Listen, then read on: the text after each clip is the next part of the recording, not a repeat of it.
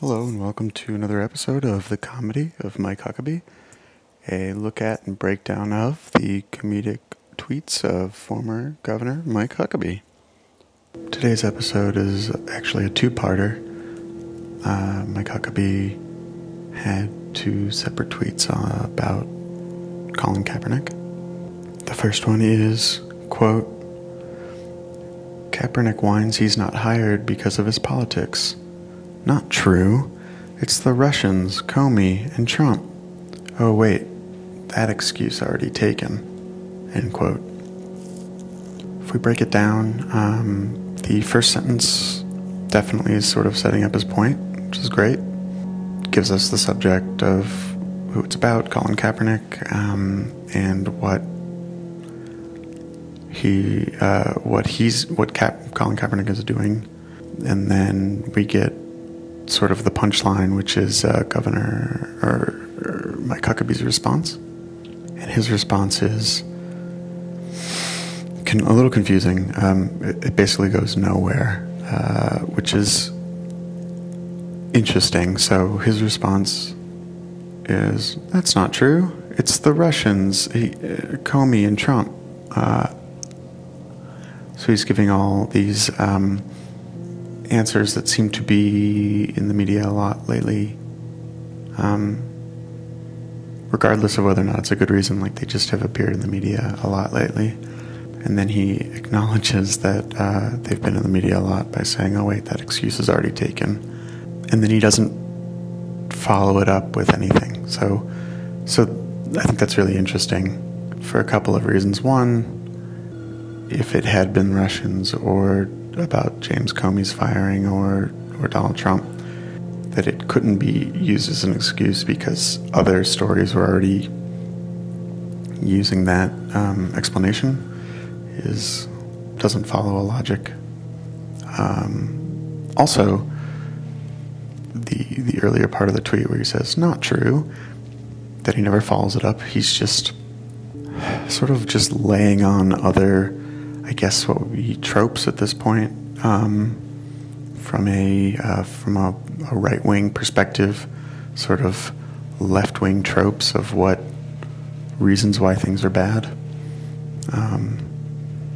He never gives a follow-up for what that is, and so he is, as a result, sort of stating that Colin Kaepernick is not being hired because of his politics, and I don't know if that's the point of what Mike Huckabee is trying to say. Like, this is where the ambiguity of jokes or the ambiguity of politics and just couching them in bad jokes is hard, because I'm not clear what Governor Huckabee is saying, and he's not commenting on anything. And it would be, I think, maybe interesting, or maybe be more understandable, and I would understand where he was coming from if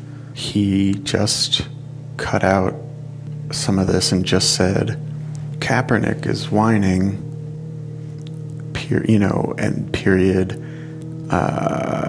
probably because of the Russians or Comey or Trump.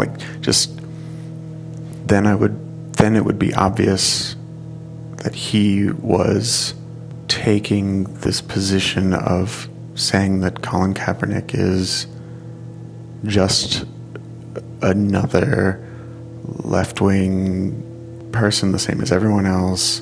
He's probably just blaming the same things that all the other left-wing excuses, are blaming, and then giving a list. Like, that would be a way that I could see this making sense.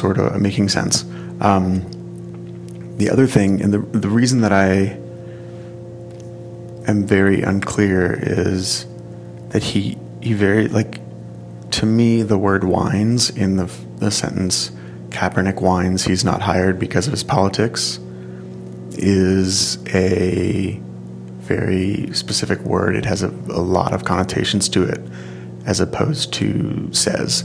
So Kaepernick says he's not hired because of his politics is maybe more of a like news story, and Kaepernick whines he's not hired because of his politics is more of a opinion, and it colors this tweet a lot in how the viewer, the reader, understands what Mike Huckabee is trying to say. Okay, so that was the first one. The second tweet is, quote, "Why won't a team hire Colin Kaepernick? Same reason a hospital wouldn't hire Typhoid Mary. When you kill off your customers, you go out of biz." End quote. Same as the first one, he does a good job of setting up what we're talking about, I guess, in the first sentence, which I appreciate. It's better than some of the ones that Mike Huckabee has had in the past that we've talked about. And then in the sort of like the punchline, the second sentence, he is comparing Colin Kaepernick to Typhoid Mary, who was a carrier of typhoid, but doesn't really matter. The name is kind of evocative of what it was, like someone who carried typhoid and gave typhoid fever to others. What's slippery here, what's like interesting here, is that he's